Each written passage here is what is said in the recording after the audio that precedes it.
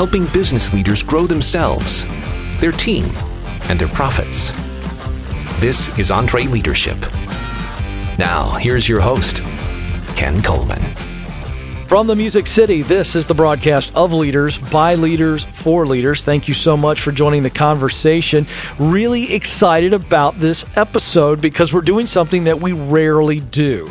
We do events all the time at EntreLeadership, but rarely do we take you inside an event like we're going to on this episode. Really excited. What are you going to hear? Donald Miller, who's no stranger to you here on this broadcast, is back with us at a live event. It is our EntreLeadership Master Series. 200 plus men and women that are leading businesses that, by the way, are winning. I want you to understand something. This is an event for leaders who are winning and they want to win more. These aren't duds. These aren't losers. Okay? These are men and women who are already killing it and they want to go to the next level. That's what makes this so much fun. And so Don did a couple of exercises on the stage. I'm actually with him. So we're going to pull out some of those exercises that are super practical. And if you've never heard about StoryBrand, well, his new book, Building a Story Brand, is out now. Clarify your message so customers will listen. And so this is going to be really, really fun. Also, going to go back into that event, and we're going to let you hear from some of our top leaders discussing goal setting. How do they do goal setting? What works, what doesn't work? And then you'll get to hear from our lead human resource poobah, Armando Lopez, and he's actually taking our audience's questions about HR issues. And then you're going to hear from two of our attendees. So, folks, this may be one of the coolest episodes we've ever done because we're taking you behind the curtain. So let's get right to it. And one more tease, wait till the very end. Now, some of you people, you pick us up, you listen to us in different times. I get that. Don't skip out at the end of this broadcast because you're going to hear a success story from Victoria, and she represents our why. Okay, let's go to the EMS stage. That is our EntreLeadership Master Series. This is Donald Miller walking our audience in the room and on Facebook Live through two key exercises that are in the book StoryBrand, Grunt Test and One-Liner Test. We started off with the Grunt Test. But this is actually going to be a lot of fun, and it's going to be very helpful. So if you're in our audience and you volunteered your site, get ready to come on up here. And first we're going to start off with Victoria Clausen. And Don, her website is victoriaclausen.com. You can see it there on the screen. And Great. She is a florist. So everybody give Victoria a hand. Hi, Victoria. Welcome. Thank you. Okay, well, so I've never seen any of these websites. They asked me, do you want to study them? And I said no, because I want you to be able to experience me looking at them from an outside perspective. One of the reasons I do that is because we struggle with the curse of knowledge. The curse of knowledge is a phrase created by Lee Lefevre. He wrote a wonderful book called The Art of Explanation. And Lee Lefevre says, if knowledge worked on a scale of 1 to 10, you understand flowers and whatever you do, which I'm about to find out, at a level 10. I mean, you know what you're doing. You have a PhD in flowerology. So, and I don't, right? I just need some flowers. So what we intuitively know we've got to simplify this message because people aren't as smart as we are in our field of expertise. What we do is then we take level 10 and we scale it down to about level 6 because we've simplified our message because we want to reach more people. That's a great effort. The problem is people buy between levels 1 and 2. So from 2 through 6 is the curse of knowledge. We're talking over their heads. We're not speaking to their actual needs. And what we're going to see, I haven't looked at any of these websites, I guarantee you're going to see the curse of knowledge happening. But it's hard for you to see because you're so smart. You have to get a dumb guy to look at your website. And so that's what I'm going to do.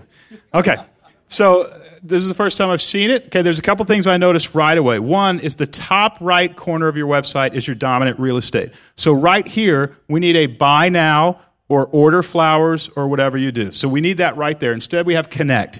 I don't know what connect means, right? And I didn't come here to connect. I came here to buy flowers. So when you say connect, I say dating service. Now, if it takes me calories, my brain is going to fill in categories lightning fast. You can't stop it.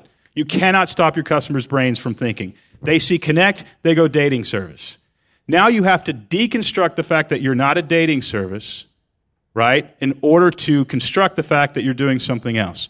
Now, probably most people wouldn't go dating service, but I see Connect, I think dating service. What I really want to see is buy flowers or order flowers or something like that. Okay, now I see this. The first thing you probably see is Victoria Clausen. And no offense, I'm sure you're a wonderful person, but I don't know who Victoria Clausen is. But there she is. And then floral events. So floral events are events that are put on for flowers. So it's where flowers get together and have events together and talk about what sort of petals are you going to wear to that wedding. I was thinking about wearing red. I noticed you're wearing red. It's March. Is it okay? Are we the wrong flowers for this month? Okay, obviously I'm being very facetious because no, I would imagine, though, that you bring flowers to weddings, to bank. Is that what you do? We design events. You design all of the events. You would do more business if you said, we design events. Honestly, you would see an increase in business if you said, we design beautiful events, right? That's it. That's what you sell. You sell a beautiful event. Now, that's physically what you sell. But I'm actually not looking for just a beautiful event. I'm looking for a beautiful event that impresses my friends, right? We design beautiful events. All of your friends won't believe it, or your friends won't believe the beauty, or whatever. So flowers are part of it or not part of it? They are part of the... Big part of it. A big part of it. Mm-hmm. So, but it's floral events, but it's not like for the Rose Parade or anything like that. You can see why I'm confused. Correct. Okay, so we have a mantra at StoryBrand, if you confuse, you'll lose. So what you want to do is you say, here's what we do. We design beautiful events. What's in it for me? You know, everybody will be impressed, or it'll be the event of the season. What you're offering me, if you say the event for the season, by the way, is an identity. And something that I want that's even more powerful than a beautiful event is I want to be a kind of person who is known for having a beautiful event. In the book, it's called Selling an Aspirational Identity. And it's really important for you. These events are expensive, right? So we worked with a wedding coordinator who starts at $1 million. That's her fee. So she only does like 10 a year. Poor thing.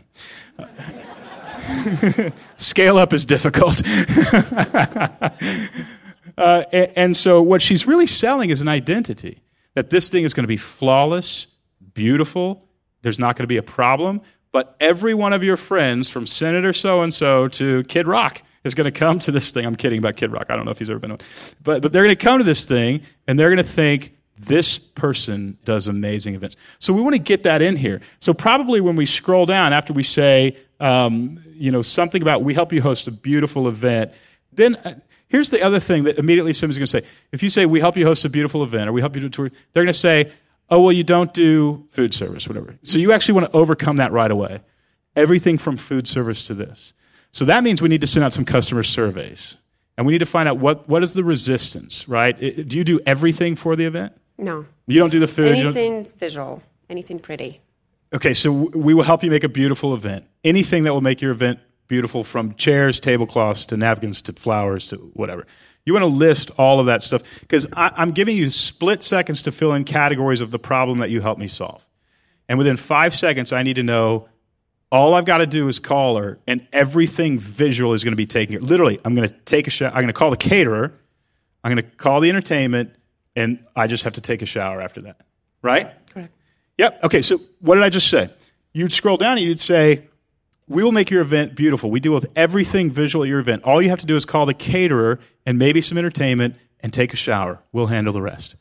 You see, now you just did the math for me on what my part is in this really easy thing. And you've offered me a beautiful aspirational identity that everybody's going to come and think, Don Miller puts on beautiful events. So we want to get that kind of copy in there. Here's the great news. You've done so much right. One, it's a gorgeous website.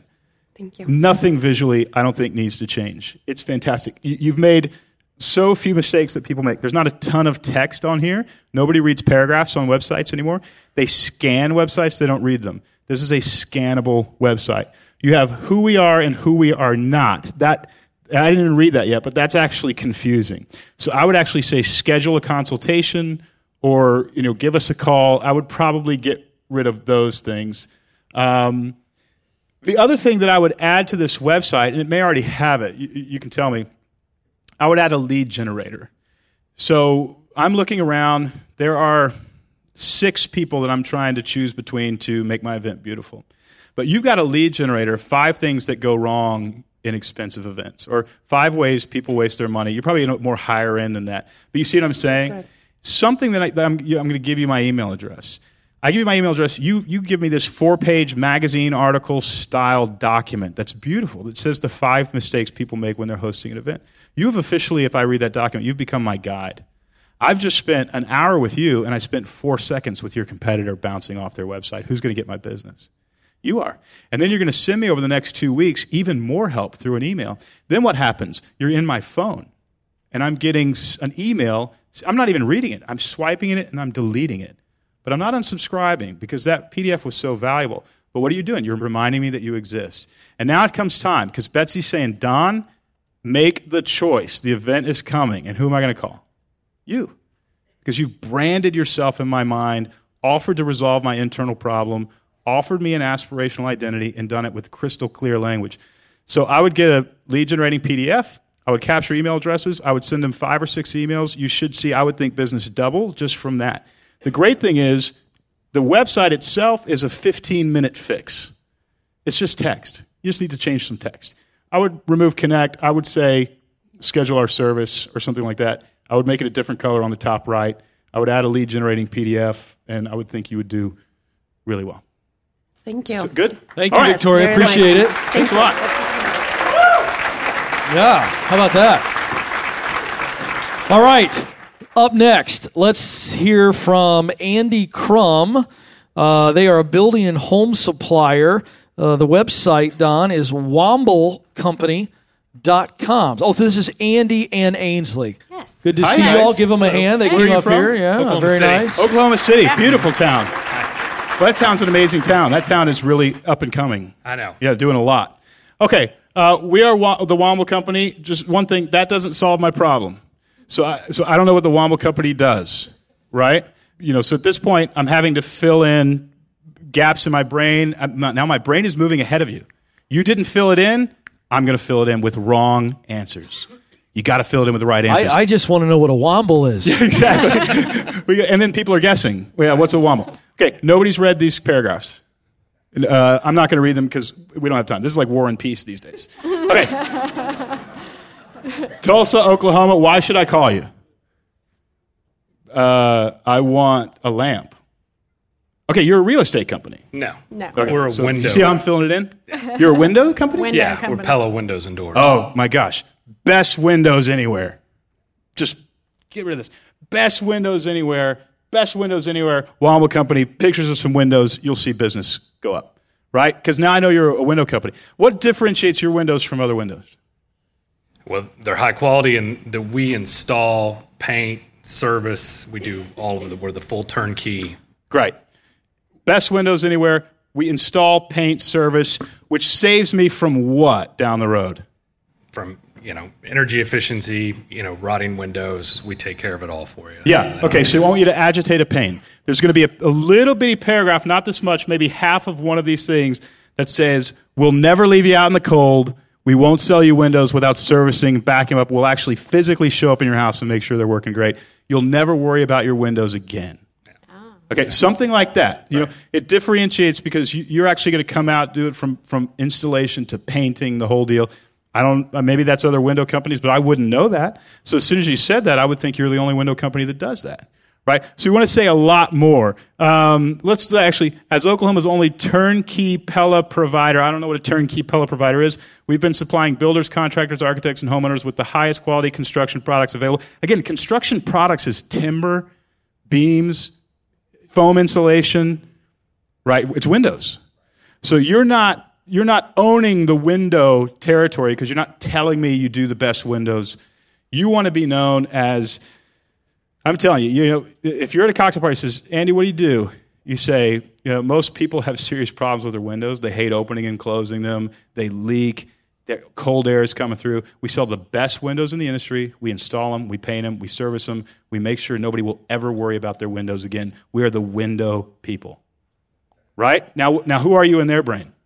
Yeah, the window people. Yeah, when they think Let's hope. Yeah. A problem is a cue that makes them think of something. I have a problem. My problem is windows. That's a cue, and you have not put yourself in their brain as the solution to the problem, because you are selling to contractors, architects, home builders, the highest quality construction products available. Nobody ever got to the second sentence, and there's nothing about this image that says you sell windows. There's nothing on here at all that tells me you solve my window problems. Now, here, that sounds negative. No.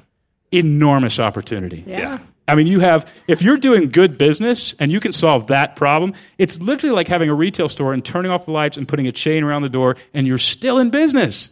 Let's turn on the lights, take the chain off the door, and count the money. That's version 2.0, so thank God we Let's changed get it to like version 6 weeks. 3.0. Okay. Yeah, let's get to version We changed 3.0. it 6 weeks ago. It would have been really bad. Hey, not a money problem. Right.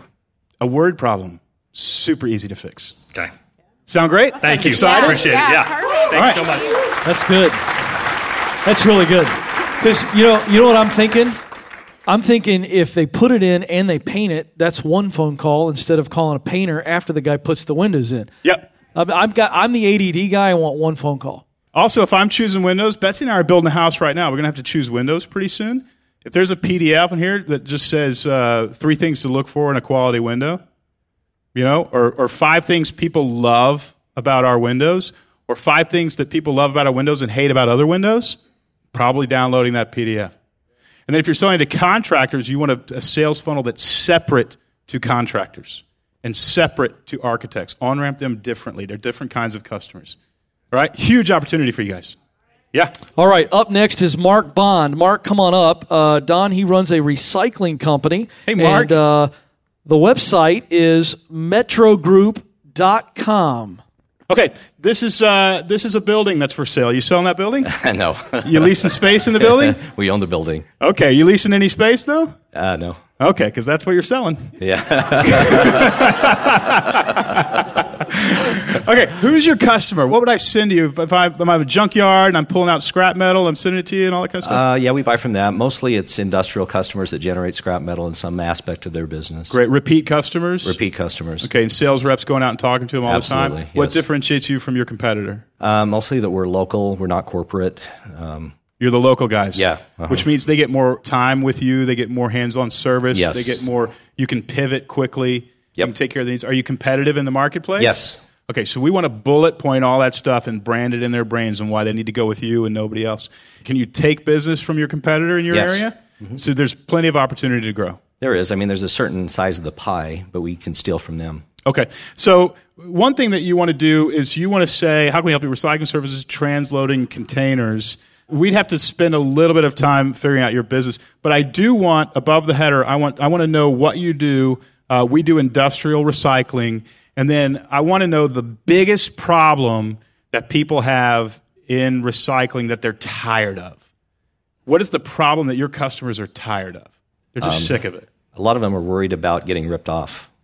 Because I would imagine if I'm sending you 2,000 tons of steel or whatever, I don't know the market well enough to know what's a good price and what's not a good price. That's correct. So if you can figure out a solution to that, transparency in prices, you want to do that too. I don't say you want to offer the best prices or something like that because you might not be able to, but something that takes away that fear.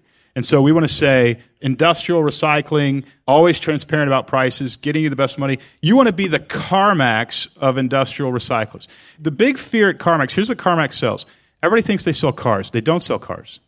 They sell the fact that you don't have to deal with a used car dealer. Mm-hmm. And that's why they're an $8.75 billion company. Because they've taken the resistance out of the market. When people walk onto a car lot, they don't want to deal with a used car dealer. So when I'm dealing with recycling, one, it's really intimidating. I feel out of control. I don't know what these prices should be. And you're going to take that away. You're going to say, you might even be really transparent about your markups. You know, we're getting into a little bit of business strategy. But I would say enormous opportunity here. And then what you really want to do is you want to send your sales rep out probably to talk to them, right? Yes, How many usually. sales reps do you have? We have about 5. Okay, so you want that sales rep in that office talking to that CEO probably or somebody in the C-suite. And so there's nothing here that tells me I can hire a sales rep, right? There's nothing here. So contact us wouldn't be with that. It would be schedule an appointment with a sales rep. Have a sales rep meet you today.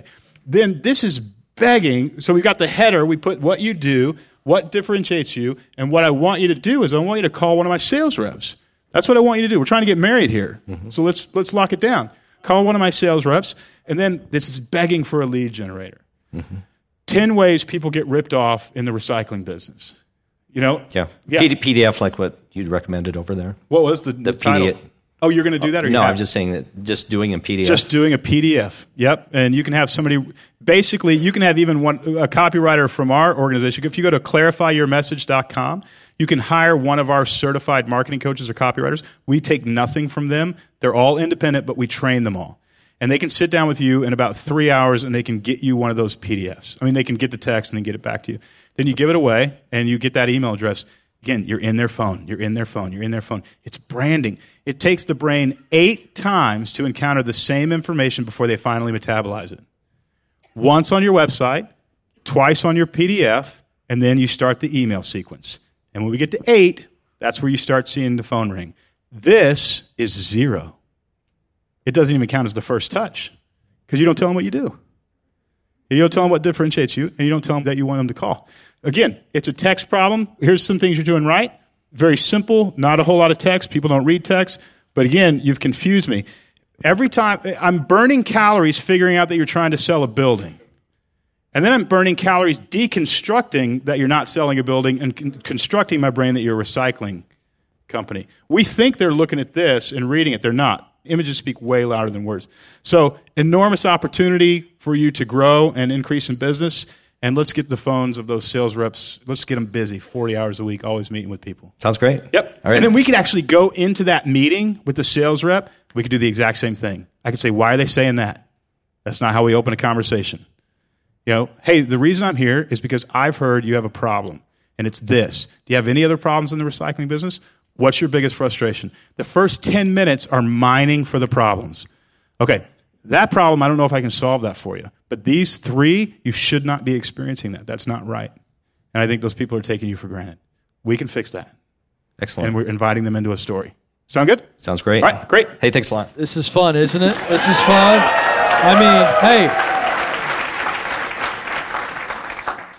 Y'all got some work to do when you go home and look at your websites. You know it's true. It's good stuff. Now, we're going to switch gears to something else that you detail out in the book. And this is, again, going to be an exercise. And we want you on Facebook to engage as well. Now, Don's going to walk you through this. And then our audience is going to go through this as well. We're going to give you a little bit of thinking and writing time. And then, again, we're going to have some more of our live audience members go through this with Don. So, Don, we're going to take him through this idea of a one-liner. Right. What do you mean by that, and how can we all create a one-liner? Well, a one-liner is one sentence that explains what you do or what you offer in such a way that you capture the most people's attention. And so it comes from the movie industry. A one-liner is what describes a film. So when you say Jason Bourne has forgotten who he really is, but he's, it makes me go, ooh, I'd like to see that, right? I'd like to see that movie because all the suspense is in that one line. Now, a one-liner, every screenwriter knows if you create a good one-liner for your screenplay, it's worth $50,000 to $500,000 if you can sell that screenplay. And then it goes into your phone 2 years later, and you're looking for a movie, and you read that one sentence, that could be worth hundreds of millions of dollars. You got to really nail it. What we tend to do is when somebody asks what we do, we say, my grandfather started the company. Or worse, we say, well, it's kind of complicated. Well, what do you say when you say it's complicated? You're saying you're going to have to do a lot of math in your head, and it's probably not going to be worth your time, but here I go.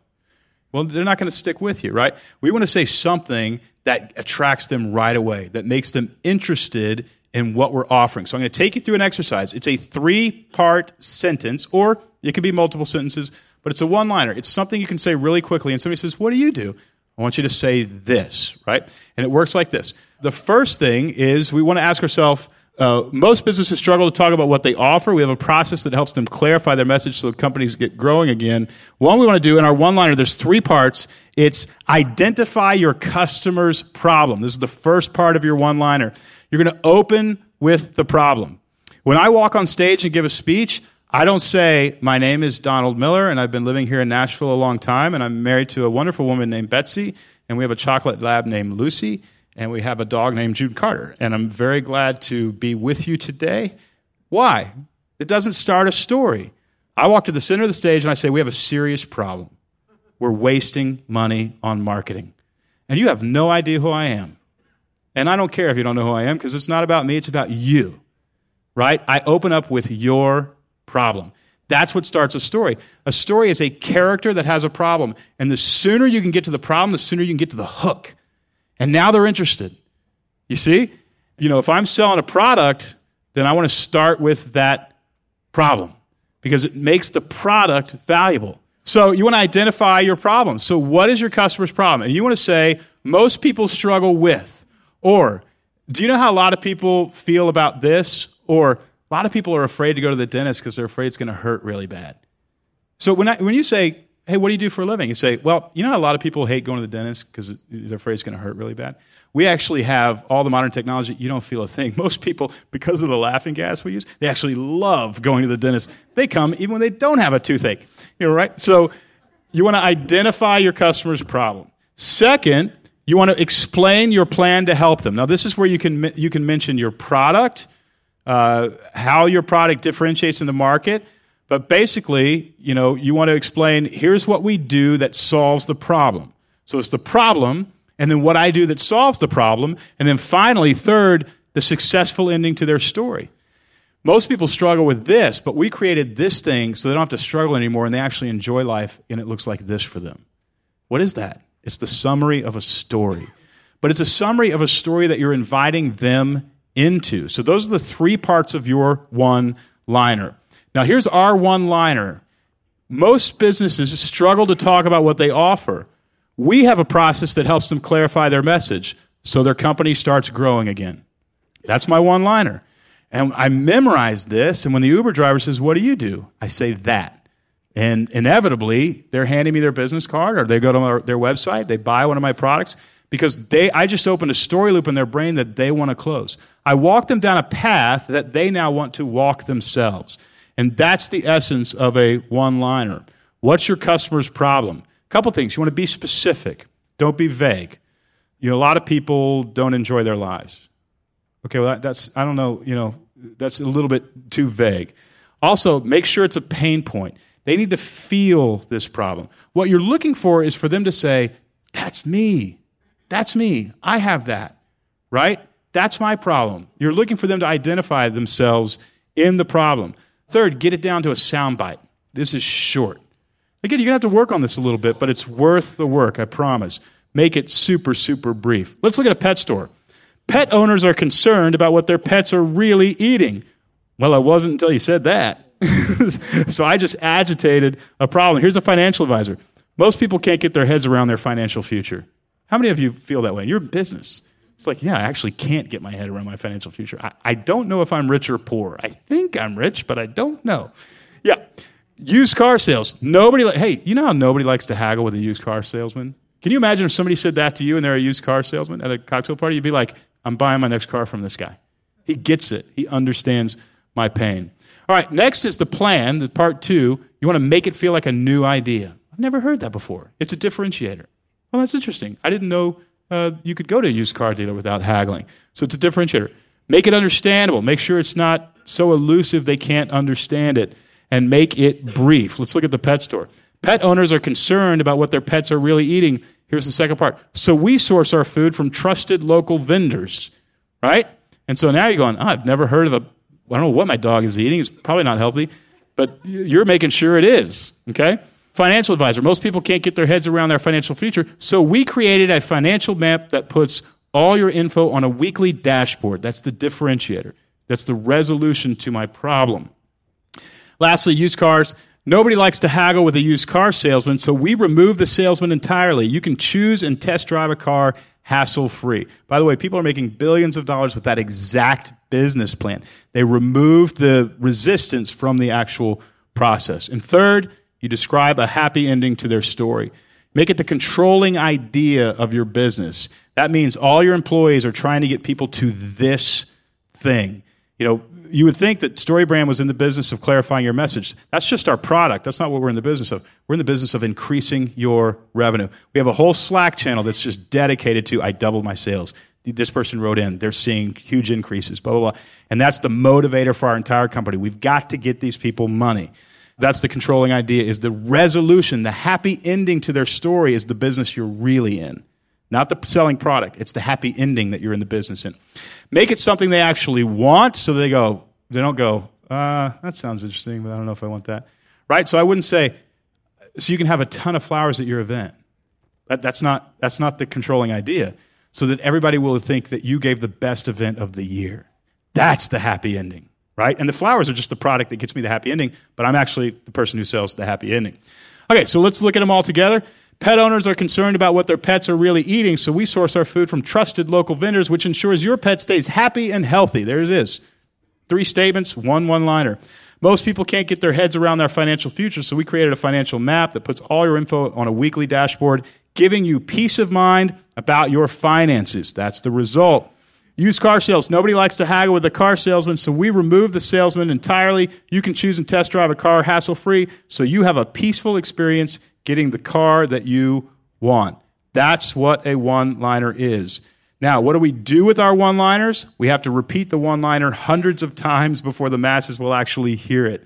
That means you use the exact same language over and over. I want you to do a lot with this one-liner. I want you to memorize it and be able to repeat it over and over. That means you're going to write it, and you're going to put it on an index card, and you'll put it in your pocket, and you'll carry it with you for months. And when you're at the grocery store, you're going to pull it out, and you're going to read it. It's going to be really unnatural for you to break the habit of rambling when somebody asks what you do. But it's an important habit to break, so you want to memorize it, okay? And then you want to teach it to your entire team. When you teach the one-liner to your entire team, you convert everybody on your team into a sales force. Everybody. They sit next to somebody at a baseball game, they say, what do you do? Who do you work for? They're going to repeat the one-liner. So the way you do that is you go down to the bank and you get a giant wad of $5 bills. You put a rubber band around it. Make sure it's like a mobster roll.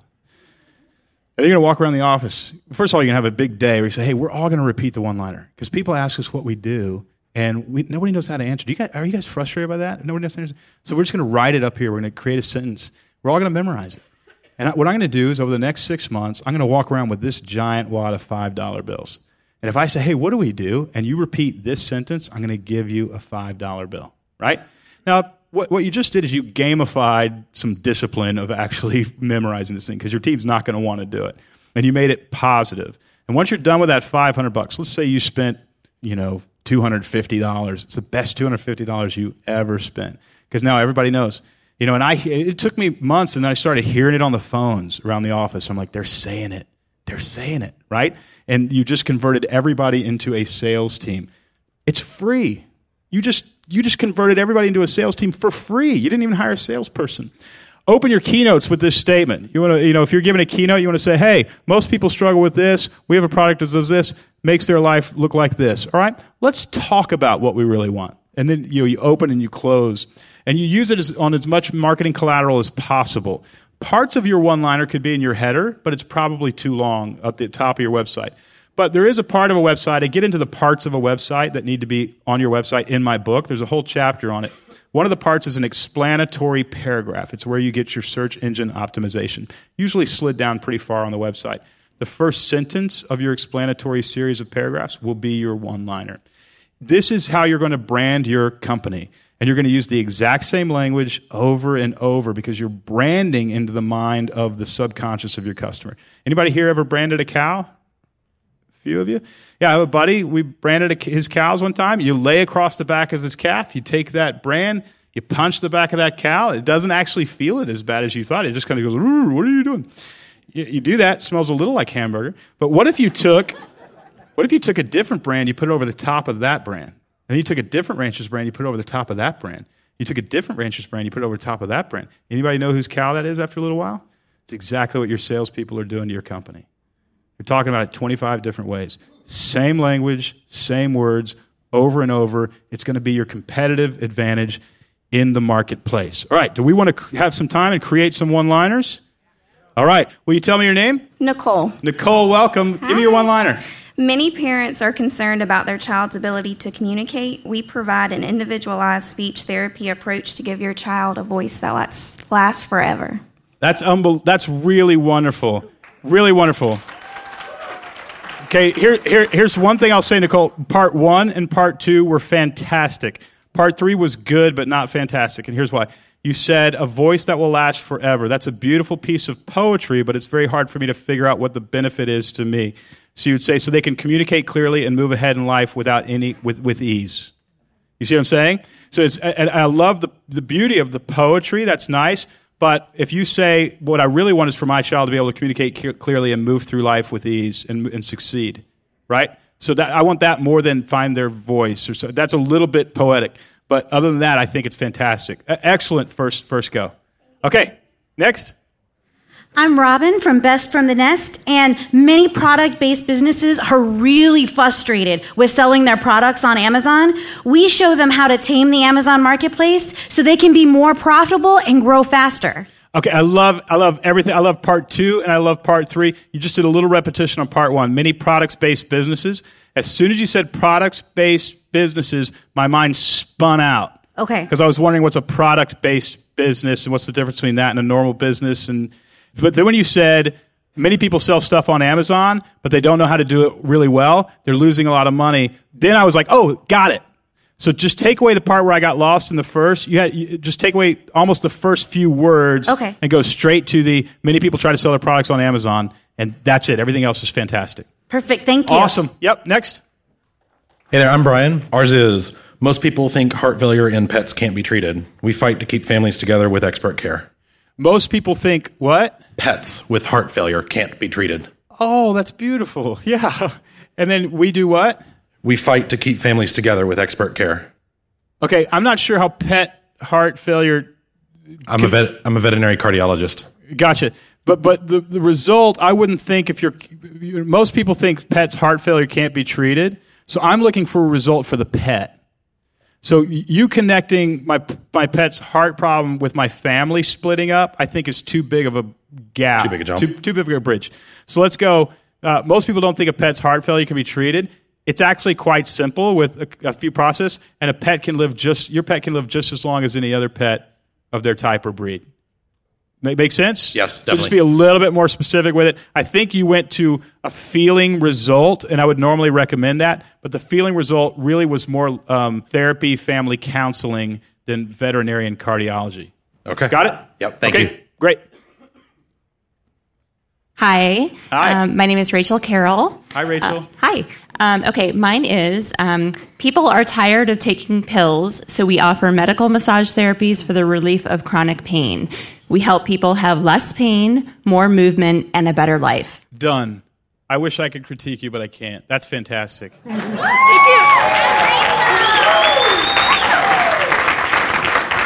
Hi. People are unaware or fearful of cyber predators. We offer free cybersecurity training, and we'll come to your house to help you implement cybersecurity so that you can protect your family and use the internet with confidence and vigilance. I really like it. It's fantastic. There's one thing I want you to hone in on. What kind of cyber predator? Like what? I want you to get to what this, because you said cyber predator, and there's so much, like they can take my credit card number. I'm sorry, my debit card number. They can take. Hey, I live by it. That's not a joke. My wife and I both. So they can take that information. They can, try to meet my kids at the corner, or something like that. I want you to get a little bit more specific about what a cyber predator can do to my house, because I was a little confused between home security and cyber predator. Other than that, I think you dialed it in. So I would just work on that little part, right? And you might not even say cyber predator. You might say, there's all sorts of problems of this. Stealing identity theft or whatever it is. Get right to a specific, and then it's got to be fascinating because you're coming to somebody's home and helping them figure it out. Now I'm just curious. I mean, what sort of cyber predator are you talking about? Both. So I'm former law enforcement. I used to work child exploitation crimes, but I've also worked cybersecurity, cyber incident response, malware, that kind of stuff. So I do all of it. Yeah, these days, people don't break into your house, they break into your computers, which means they can get to your kids, they can get to your cards. See how I just did it that fast? Yeah, I made it really understandable. It's called the same but different. The same as a home crime, but it's on your computer, and it allows people to fill in categories lightning fast. Great stuff, but let's finalize that first part, and then we're golden. Thank you. Wonderful. The medical device industry unemployment is under 3%. And my company, Legacy MedSurg, hires rock stars so our clients can help more patients and make more money. Okay, I think I like 2 and 3, but I didn't understand the problem. The medical industry's unemployment rate, Unemployment's under 3% in my which sector. means it's hard to find good. Absolutely. That's the problem. In the medical industry, it's hard to find really good people. Everybody already has a job. There it is. Keep one and replace number one with what I just said, and then keep 2 and 3. One thing that you guys can do, practice on each other. And here's a great thing, practice with strangers at a Starbucks. I would say, hey, I'm working on a sentence explaining what I do. Can I just tell it to you, and you tell me back what you think I do? And you just have to do that in order to get the real reaction from people who don't know what you do. And you get that one-liner down, you get your entire team memorizing it, you put it on your website, put it on the back of your business card, make it the bio on your Twitter, make it the bio on your Instagram, and make it every single employee's email signature with a link to the website. You want to add on those methods a call to action. Buy it from us today. Schedule an appointment today. Do all of that, and you should see a good return. Thank you so much, Ken. Yes, absolutely. And before we let him go, speaking of a call to action, we want you to get the first 3 chapters of this book absolutely free. Now, we want you to buy the book as well, but the first 3 chapters free. For those of you watching right now, all you got to do is text StoryBrand to 33444. That's 33444, StoryBrand, no spaces, and you get the first 3 chapters. Great stuff. This book is going to change so many businesses. Big thank you to our amazing live studio audience, and, of course, a big thank you to Donald Miller. Appreciate you, buddy. Thank you, Ken.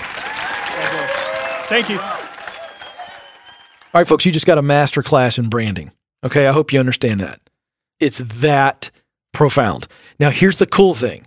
We filmed that entire session for Facebook Live. We were broadcasting live. And so if you want to see Don walk through these websites, you can do that. Go to our YouTube page, youtube.com/EntreLeadership. youtube.com/EntreLeadership, because if you listen to that and you're going, okay, I picked up some of that, but you see the website, you can see how it comes alive, and you can literally put that lens over your website. As I said, you'd be silly, and you people aren't silly, so don't be silly. Go to youtube.com/EntreLeadership. Okay, rolling right along. Now we're going to take you into a panel that I facilitated. Sarah Sloyan, who is our Vice President of EntreLeadership, Jason Blake, who leads our real estate endorsed local provider program, and Luke Lefevre, who is our Senior Creative Director, because we don't farm out much design or marketing or anything at all. We do it in-house, and Luke is one of our top leaders. And so this is on the topic of goal setting. All right, so we're going to open up for questions. So if you got a question, get those hands up, or we'll start right down front. I inherited a team, and the unit that I inherited has a very strong, they function almost like a factory, like a machine. And the needs of our clients have drastically changed over time. I need to disrupt the machine and reset the priorities. And do you have any advice for implementing that kind of change? I would start with a lot of questions on your end on like what's caused you to believe that there's been change, and I would start to build a vision around why you're trying to take the team a different direction. I would walk right back through what David talked about. If you don't start with that vision casting for the team, what I found myself just 2 weeks ago, this happened to me, where I was executing on a project, and I said, we need to get this project done, we need to get this project done, we need to get this project done, and it wasn't moving along. The team had no idea why we were doing the project. And so it took me stepping back to tell them, the reason we're doing this project is because we're missing something over here, and it's going to cause us to move in that direction. And so I'd love to get to know more about a little bit about what the problem is and why you feel like it's been disrupted, so that we can develop some vision casting on your end. And I would start there. Most of the time, to get somebody to change, it's an emotional problem, and it's not a tactical problem. It's not a numbers thing, it's an emotional thing. And so being really good with empathy in that situation is going to be key to your success, understanding where they've come from and the system they're rooted in. So trust is a big piece of what you're getting ready to go through. Is do they trust you to lead them to where you think that they need to go? Chris Hogan, if he hasn't already said this, says everyone, they don't like change, but everyone likes improvement. And so I think that's exactly what Jason's kind of hitting on is, what is the why driving why you're wanting to make this disruption? Let's get everyone on board to feel that pain point. And then you have to make the vision exciting. Paint the picture of where you're going. And I think you hit the nail right on the head. So is it high detail people probably a lot of the time? Yeah. So you come in, I'm like this, so I'm on the creative team, and I'm like, we should go here, and we should do this. And then I have high detail people that are like, but what about this? And what about this? And what about this? And what about this? And what about this? And then did you think of this? And I'm like, no, we just got to, there is where we're going. So what I would say is if you have a lot of high detail people, so what I do in that situation is I start taking them out to lunch. I just start meeting with them. What do they see that we should be doing better? How do you see, what are we doing wrong? And you just have them voice their opinions, and I keep track of it. And even sometimes I'll get the whole group, all 5 of them in a room, and be like, hey, I know I don't know all the answers. Tell me what we can do better. And you let them voice it, because then they're allowed to weigh in. And then you're like, all right, I heard what everybody said. So here's what I think we should do. What do you think about this? And even if they totally disagree and you still go in that direction, at least they've had a point to voice their opinions. Because I see a lot of you shaking your heads. And a big part of this disruption question, if you're a leader, is you're going to have to cast vision as a part of the disruption. You can't just disrupt, right? Or there's a disconnect. So there's a great book called Visioneering, okay? It's written by Andy Stanley, okay? And I'm just going to tease you because there's 3 key things that you've got to do, okay? You have to define the problem, super clear. Then you have to tell them what the solution is, but that's not enough. This is the power. The third part is tell them the reason for the solution, right? Define the problem, define the solution, express the reason for the solution. It's simple stuff, but that's where leaders disconnect with the team. Because a lot of times when you explain the reason for the solution, now there's the opportunity for buy-in. But if you don't give them the reason for the solution, they're questioning the solution. It's a 1, 2, 3 punch. It's a great book. I'm telling you, go buy that book. You got to get that part of visioneering down.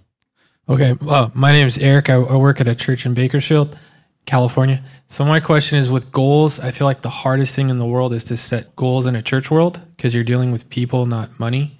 And sometimes if you hit your goal, that's not necessarily because you did something right. And if you lose people, that's not necessarily because you did something wrong. You're all smiling, but no one's saying anything. I just thinking about leadership in the church. It's tough. It's tough. So is there a question there, or is that just a statement? No, that's a question. That's what I was thinking. And if you guys have ever come across that, or you had good measurements, because it seems like, oh, we want to grow it by 10%, but like that seems very arbitrary. You know, how do you measure that? And then we look at job descriptions. Your small groups pastor adds 10 small groups, but the goal is 15. Is he a failure and gets a write-up? You know what I mean? Like, how do you really but that comes to the point. If you're going to grow your staff, you need to have goals they're supposed to hit. But how do you know you're being reasonable? And and are you firing people over these things? You know what I mean? Like, it becomes very. But then it's like, then do we do nothing? It's like, everyone's doing a good job because they're working hard. The question is, I want to set goals, but I don't want to feel mechanical. Yeah. Is that the right? Yeah, and you don't. And not everything's tangible necessarily. Yeah. I just started going about a year ago to a really tiny church, and I think there's like 75 people, and I can tell the pastor feels that same way. He wants like perfection in the service, but then he won't go correct when something's wrong because he doesn't want to offend the volunteers. It's kind of that sort of thing. What I've walked through with him just over this last year as we've got to know each other is I'm just trying to even define, kind of like what we were talking about over here, what the areas are. And you're probably in a bigger church than this one, but what those different areas are. And let's focus in on the small group pastor. So I have a pastor, and then he has a small group guy who's over the small groups. Well, the small group guy's like, I really want it to be, I want everybody to do better this year. Like it's that kind of thing. And I'm like, okay, well, what does that mean? And he started talking, and it really came down to, I want the groups to be healthy. Okay, so he, as the leader of that, defined the vision for it, and I just captured it. I just started capturing what he was saying. Well, what does it mean to be healthy? Well, I want there to be a good vulnerability level at the small group, and I want there to always be an open chair at the small group for someone new, and he basically listed 5 things, and so we just wrote those down. Then he wrote it up in a little email and said, hey guys, our goal for this year, and he sent it to the small group leaders who are volunteers, and he said, our goal for this year is to have all our groups be really healthy groups. And these are the 5 things we're going to look at. And every time we go for coffee, I'm just going to ask you how you're doing in each of these areas. And it just set the expectation early. And it wasn't like you're fired as a small group leader, unless there's, if there's a serious behavioral issue or something. But at least the expectation was set. And so those 5 things, he's even texting me, and I'm like, I helped you think of those things. And he's like, hey, how's the small group going? And he's asking me these questions. And I'm like, but he's doing it. He's holding us accountable to the goals that we set ourselves. And it doesn't feel mechanical. It just feels like we all talked it through and we set the expectation early. So hopefully that helps. I don't know. I would add on that, again, I think people like being held to a standard and they like the clarity on what success looks like. Most people want to do what you want them to do. They just lack the clarity on what that means. And so with that ambiguity, they're not necessarily succeeding. You're frustrated. They're frustrated. You guys have never even talked about, what that clarity looks like and what that why is. And it ends up emotions get in the way of you guys succeeding as a team and helping more people. And so I think just that clarity, like what Luke just walked you through, is like, have you guys done that exercise as a leadership group on what success is? Even if it's not tangible, like sell X number more widgets, it's let's be friendlier to each other. And you've defined what that means to be friendlier. We smile more often. And so, did I catch you smiling today? Like, that's a pretty simple thing to say yes or no. No, your face looked like you had, your dog died last night. Like, that's just kind of how it is. So. One of the things that we need to start focusing on with goal setting is leading indicators. A lot of times we look at the end result and we focus so hard on that we forget what are the behaviors that happen back here that really create that end result that we're looking for. And I think that if you take some of the stuff that Jason and Luke just mentioned and you start thinking about what are the things that really are going to make a difference back here. So we were trying a new church and there were these amazing greeters. And I was like, wow, this is so great. Like I walk in and they point me in where I'm going and they welcome me. And you would have, the way they acted, it was like everybody was new because they were so friendly and wanting to make sure that everyone was getting to where they were going. So that you can absolutely set goals around leading indicators that are intangible, that you just, make a difference because you see the increases that you're looking for happening based on dialing those levers. Does that make sense? People want to be measured. Even if they act like they don't want to be measured, there's something else going on behind the person who doesn't want to be measured. And you get them healthy, then they want to be measured. And I'm telling you, scoreboards really work. They want to know if they're work. winning, right? Everyone wants to win. That's why right? kids hate it when everybody gets a trophy. Or you don't keep score. What's up No, with I'm that? serious. I started coaching 5-year-olds in college, and they told me at the YMCA, now listen, they told all those college kids, we're not keeping score. I would huddle my little 5-year-olds during halftime and go, now listen, guys, we're down 3-0. I would whisper it to them. I wasn't trying to be a rebel, but for crying out loud, they know what the score is. Yeah. And I would say that if you don't know what winning looks like, spend some time writing it out. Like I had some new leaders coming on and I was like, well, you just got to do the thing like I do it. And then I'd spend 2 years being annoyed that they weren't doing it like I did it. So I just spent some time and I wrote like 3 pages of things. You're responsible for this. This is how I do it. This is how I think you should act. This is how I think you should be. And now when I get a new person on, I just walk them through this expectation thing. So just spending the time writing down what my expectation actually was helpful. Leaders, listen, if you're not keeping score, you're the only one. Everybody else is keeping score. So you might as well do it. All right. That's why he has the podcast. No, it's just a thought. It's just true, a thought. it's true. Thank you. That's very nice. Ladies and gentlemen, a big hand for Luke, Jason, and Sarah. Appreciate you all. Up next, we're going to give you some real stories from our attendees. You're going to hear from Zan and Bill Sponseller momentarily, and a little bit later, Victoria Clausen, an amazing story. I love this. Will, the engineer, got in the studio with this husband and wife team, Bill and Zan Sponseller, and the story is a real story of some gossip that they had to overcome. Listen to their story. I'm Bill Sponseller. And I'm Zan Sponseller. And we own the SCON Group, electrical contracting company in Bay City, Michigan. We, earlier this year, had to make a really, really tough decision. We had to let someone go from our company who was a big part of the company. And it was a really, really difficult thing to do. But we recognized that through this, there had just been a real issue with gossip to the point that it was hard to go to work every day. It was really challenging. The atmosphere was heavy, and you could tell that people were struggling. We just knew we had to do something about it. Our choice at the time then was to take what we felt was the source and to release her. As Zan said, we struggled with that decision just because we knew that it was going to leave a hole. She handled a lot of the finances. It felt a little crippling. She was, for a lot of part of this, a beloved member of our team, and probably even felt a little betrayal from this because we really brought her in, made her such a part. And so that was, part of it as well, is the betrayal that we felt in how she was handling situations, sharing information that wasn't hers to share. That was very, very, very difficult. That started to become an issue, a big issue. So it really put us in a bind. We had to make this decision. We weren't sure that we were going to come out on top with either decision. Felt that there was going to be a potential loss, but we felt after some time and a lot of prayer that was the right decision to make. Personality-wise, she made people laugh. People enjoyed, at times being around her. And so our fear was people going to be frustrated or mad, that we let her go. So, that was another part of the struggle with the rest of the team. What's the rest of the team? How are they going to react to this move? After we let her go, immediately we got some feedback, but from one individual particular, they had known each other for a very long time, had been together and worked together. He was fairly protective. And we thought, oh man, this is the next one. This is where it's going to come down.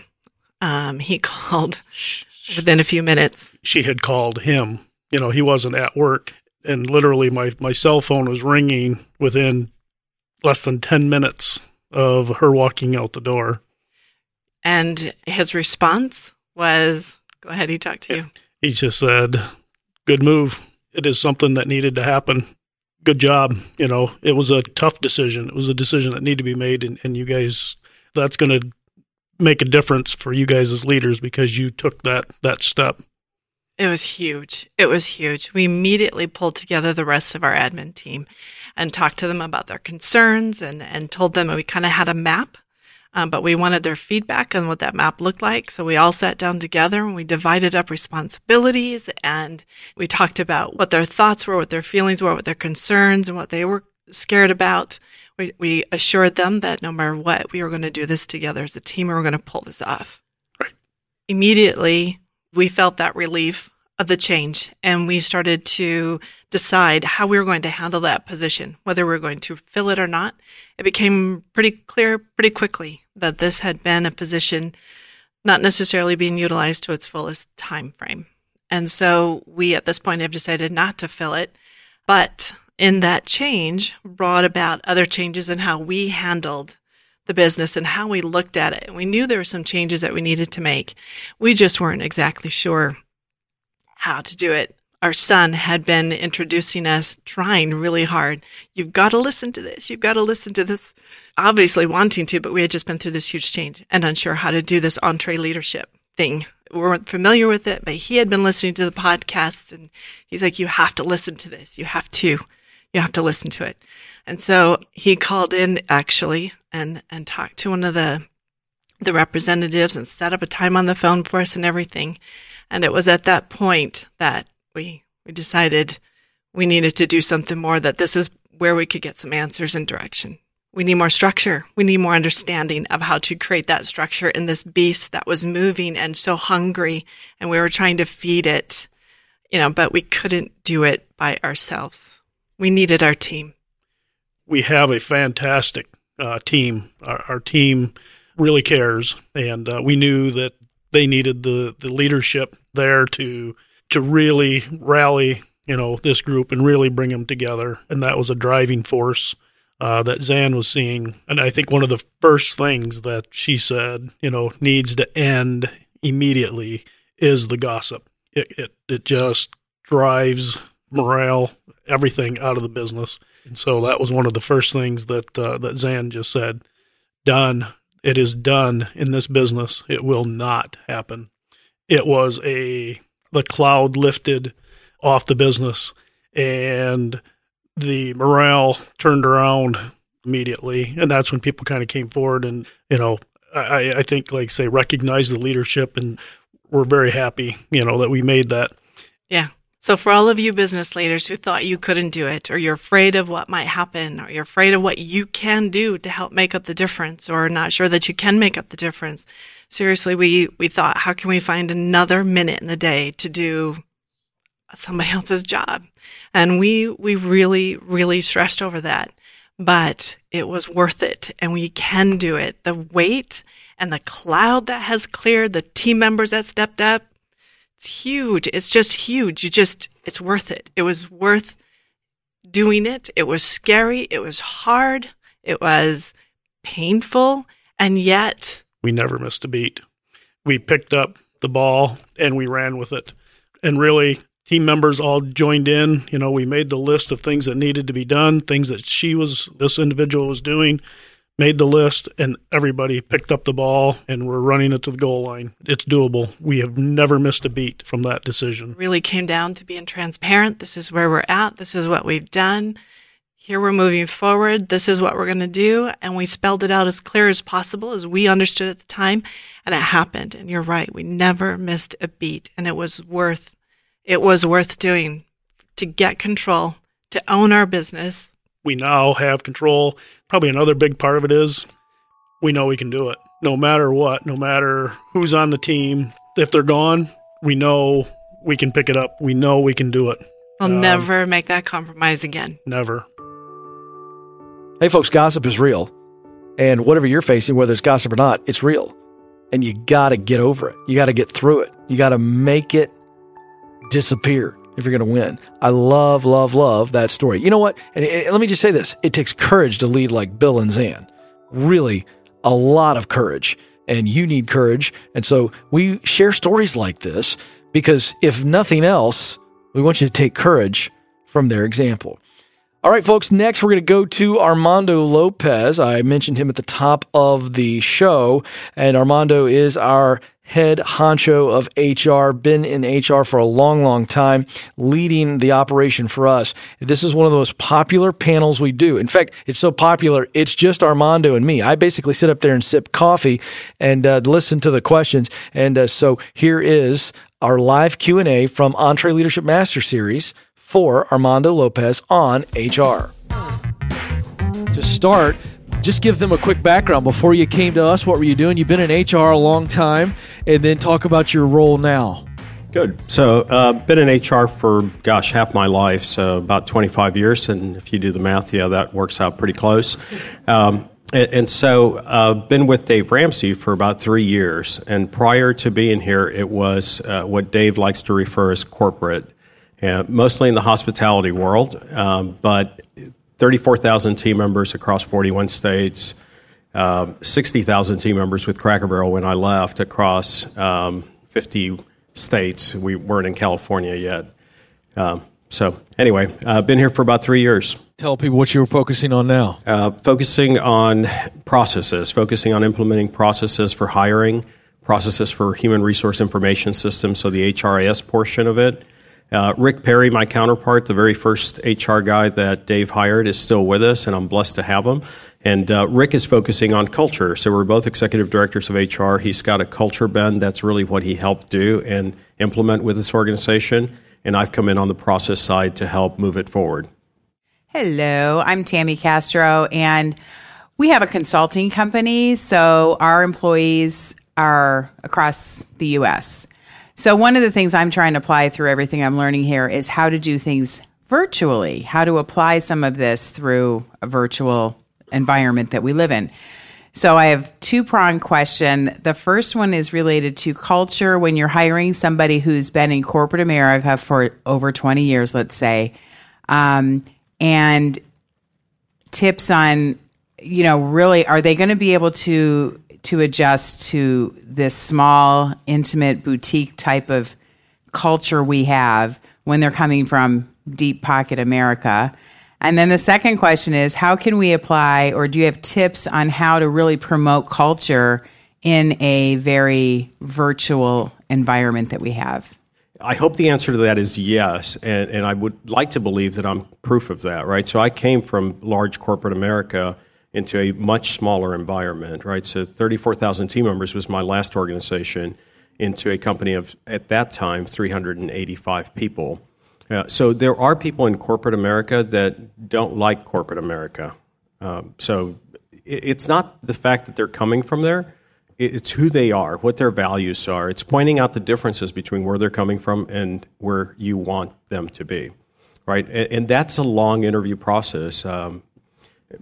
Everybody's interview process here is long, but it's really trying to get to the values, the heart of what they believe, right? It's questions like, if you could change one thing, if you had a magic wand and could change one thing about your current company, what would that be? And then listening to that reply, because if it lines up with who you are, you're already that much closer to that. The second piece is much harder. So creating a team environment, a culture, a winning culture with a group of field-based is much harder to do because you're not right next to each other. And so weekly conference calls, the ribbing that goes on with those, Google Hangouts is a virtual way of connecting and still being able to see each other live, seeing the faces. Sharing success stories across everyone in those kind of conversations and settings so that they can feel that they're a part of that they win together, and then sharing the problems as well, right? That's the culture you want, the transparency of what's really going on, shared openly with the team, regardless if they're far away or they're sitting right next to you. But it is a harder thing to do, and it's something that Dave told me. He was very clear to say this before I ever said yes to the position, that is that we will never have remote workers here because it is that difficult, because it will never be that true shoulder-to-shoulder relationship that you develop when someone walks down the hall and you get to see that they're having a bad day because they just don't look themselves, and you can address that right away. You don't have that in a virtual world. It's just not possible. But you can still have a phenomenal culture by doing some of those other things. Hello. I saw on one of your slides where you guys have like a warehouse where you have the people packing the books, and is that what you guys have here or no? We have a mail room where we pack books for small orders. We have a distribution center, CNI, that actually does large orders for us. And that's within your complex here? That's a third-party company that's not on-premise. The mail room is on-premise for small orders. Okay. And those are like a separate group? No, they're team members. They work for us, yeah. In fact, I think in EntreLeadership, Dave talks about the understanding our mission statement, and he actually asked one of the mail clerks who gave him the best response, and therefore it's in the book, where he's not just packing a book. This is hope. The person on the other end of this book, the way the box is packed, the way the book is presented, that is hope for the person on the other end. We don't know what situation they're faced with, and this could be their last ditch before they break a marriage, before they file for bankruptcy, etc. So he talked about the care that goes into packing that box and putting it together. So that every level within the organization, no matter whether they're sweeping, because he mentioned something about somebody was belittling one of the people that were cleaning the offices, right? Exactly. Yeah. Okay. So they're all team members. They all went through the same interview process. They're all just as important as... They're all equally as important. Dave. Yeah. Right? That's right. Oh, that's cool. Yeah. Okay. Yeah. Thank you. I don't know many HR guys that are as fun as Armando Lopez is, and he really is an absolute pro. We love him. Give him some big love. Thank you for being with us. Thank you. Thank you, guys. Really good stuff there. I'm going to make this up. I haven't run this by Eric, the producer, but I'm sure he's going to be fine with it. If you have some HR questions, email us, podcast@EntreLeadership.com, podcast@EntreLeadership.com, because here's the deal. I'll just find Armando in the hallway and I'll drag him in the studio and he'll answer your questions. So we're here for you. And it occurs to me that you have some HR questions and you don't have Armando in your office. Great news. You've got me, and I look out for you people. You understand that? Don't forget that I'm looking out for you. So send your questions. Okay? Right now, you got an HR question, send it in. Podcast@EntreLeadership.com. I'll get Armando in here, and we'll answer them for you. How do you like that? All right. I'm getting thumbs up from Eric, the producer, so I'm not in trouble, and that's good news. Moving on, folks, I've had the privilege to hear this story. You heard from Victoria Clausen earlier on. She was one of our website, what would you call them, volunteers to get up there on stage, and she handled it well. And she really does have a great business. And so this is really, really good. We wanted to capture her story, and she shared some of it with us. You're going to love this. My name is Victoria Clausen. I am coming from Baltimore, Maryland, and I own a floral design and event decor company. I came to America from Ukraine in 1997, in August of 1997. So I just celebrated my 20th anniversary here. Woohoo! I started in 1999, but it was very much as a hobby. It was kind of passion, and I started pushing it after I had my first child because I figured out that I just cannot do diapers 24/7. I needed to do a little bit more. I needed to have a little bit more purpose. But still, for many years, it was very much, I was not allowed to make it further than a hobby.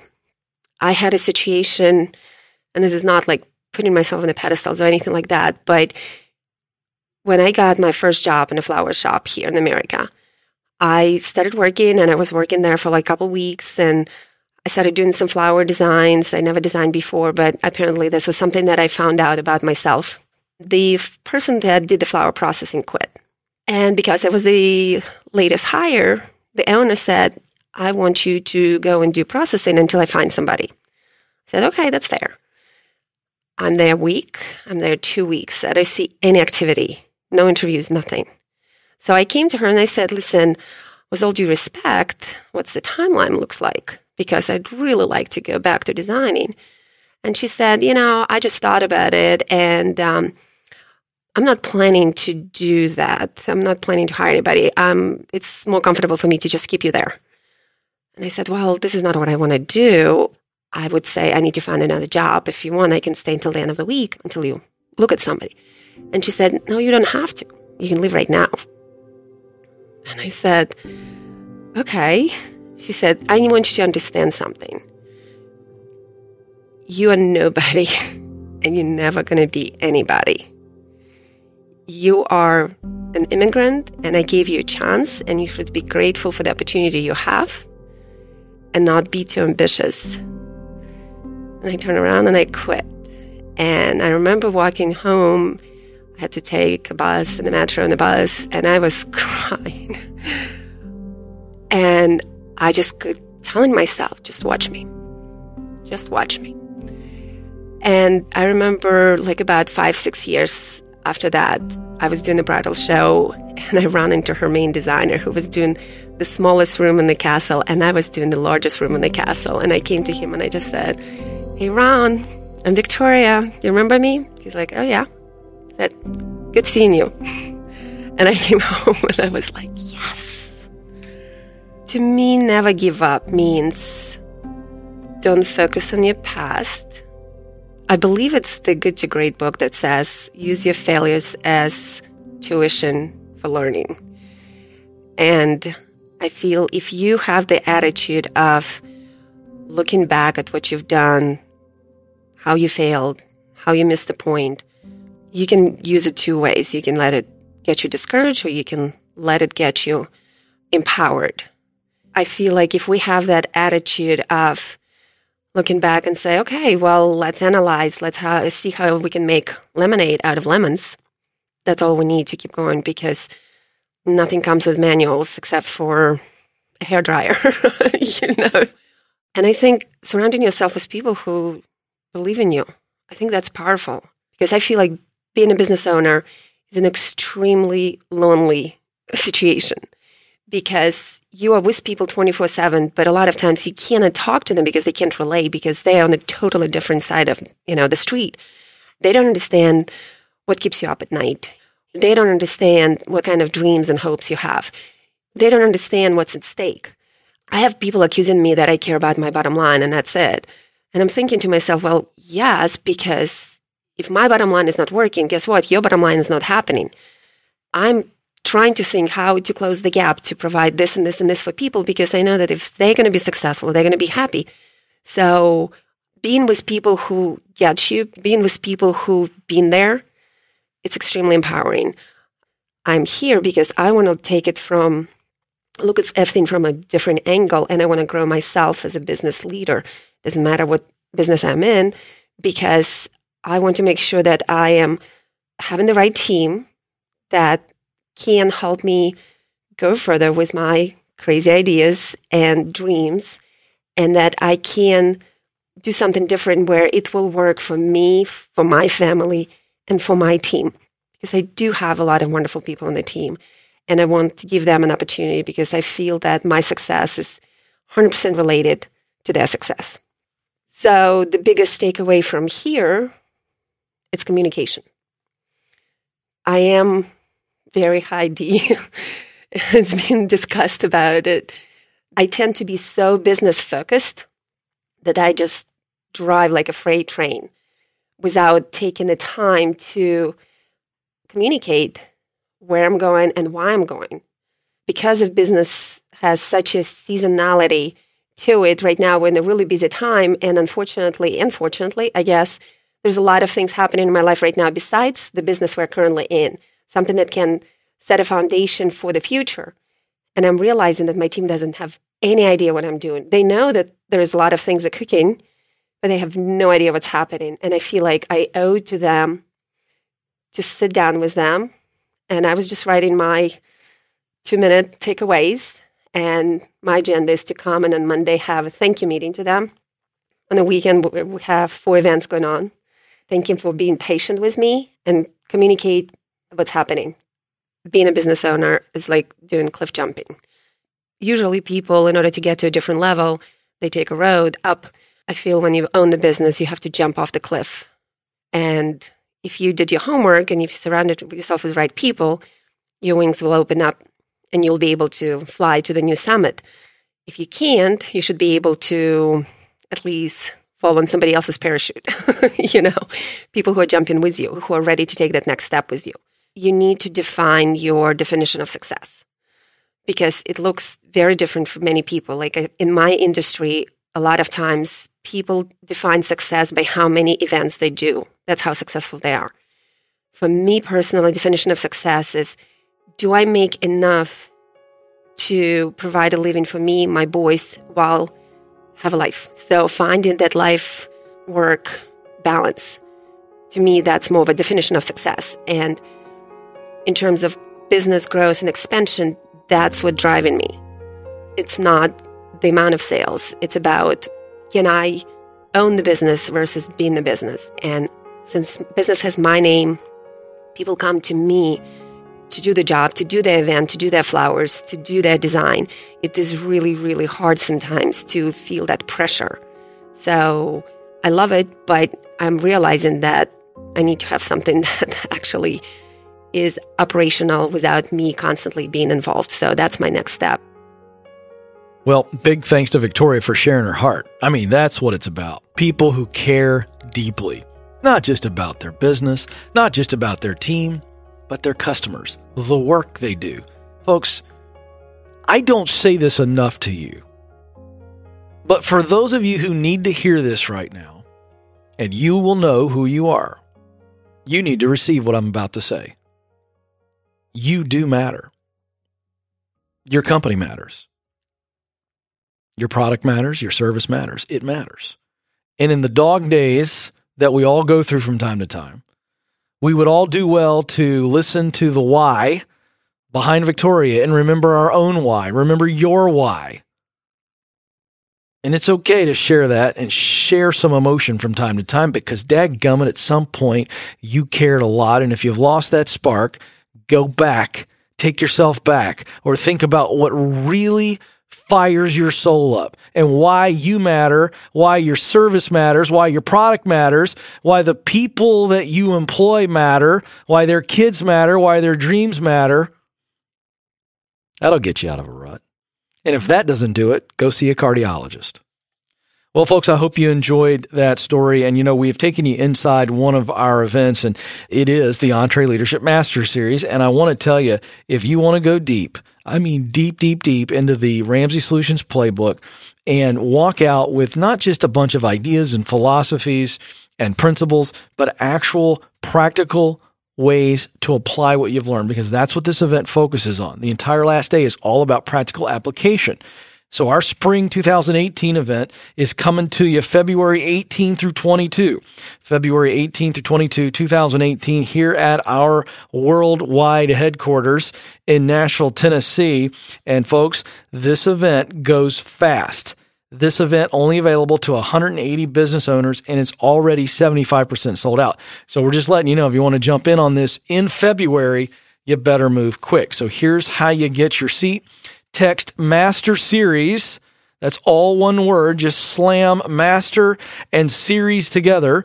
Master Series. Text that to 33444. That's 33444. Or we have the link for you in the show notes at EntreLeadership.com. Just click on podcast and go to this episode. Also want to give some love to Infusionsoft. Man, these folks, they help power this broadcast. They're a big partner in what we do. We use their services. They're huge. We love them. We don't apologize for that. And they're here to help you. Here's what they're doing. They're offering, I had to swallow, a 30-minute call with EntreLeadership audience members. That's you people. About your business. How many of you would love to get a straight up, honest, experienced assessment of your business? You know why I paused? Because it's all of you. Every one of you. Who's not going to take Infusionsoft up on this offer? I mean, come on, folks. This is unbelievable. I love this. A 30-minute call. And so they've got their small business growth experts. They're going to do this with you. It's going to be a lot of fun. You're going to walk out with tremendous clarity. Here's how you get this special offer. Go to Infusionsoft.com/custom growth plan. That's Infusionsoft.com/custom growth plan. Well, what an episode. Do yourself a favor. Rewind this one a few times, would you? Share it. Tell some people about it. It's good stuff. So on behalf of Eric the producer, Will the engineer, and the entire EntreLeadership team, thank you so much for listening. We'll talk with you again very soon.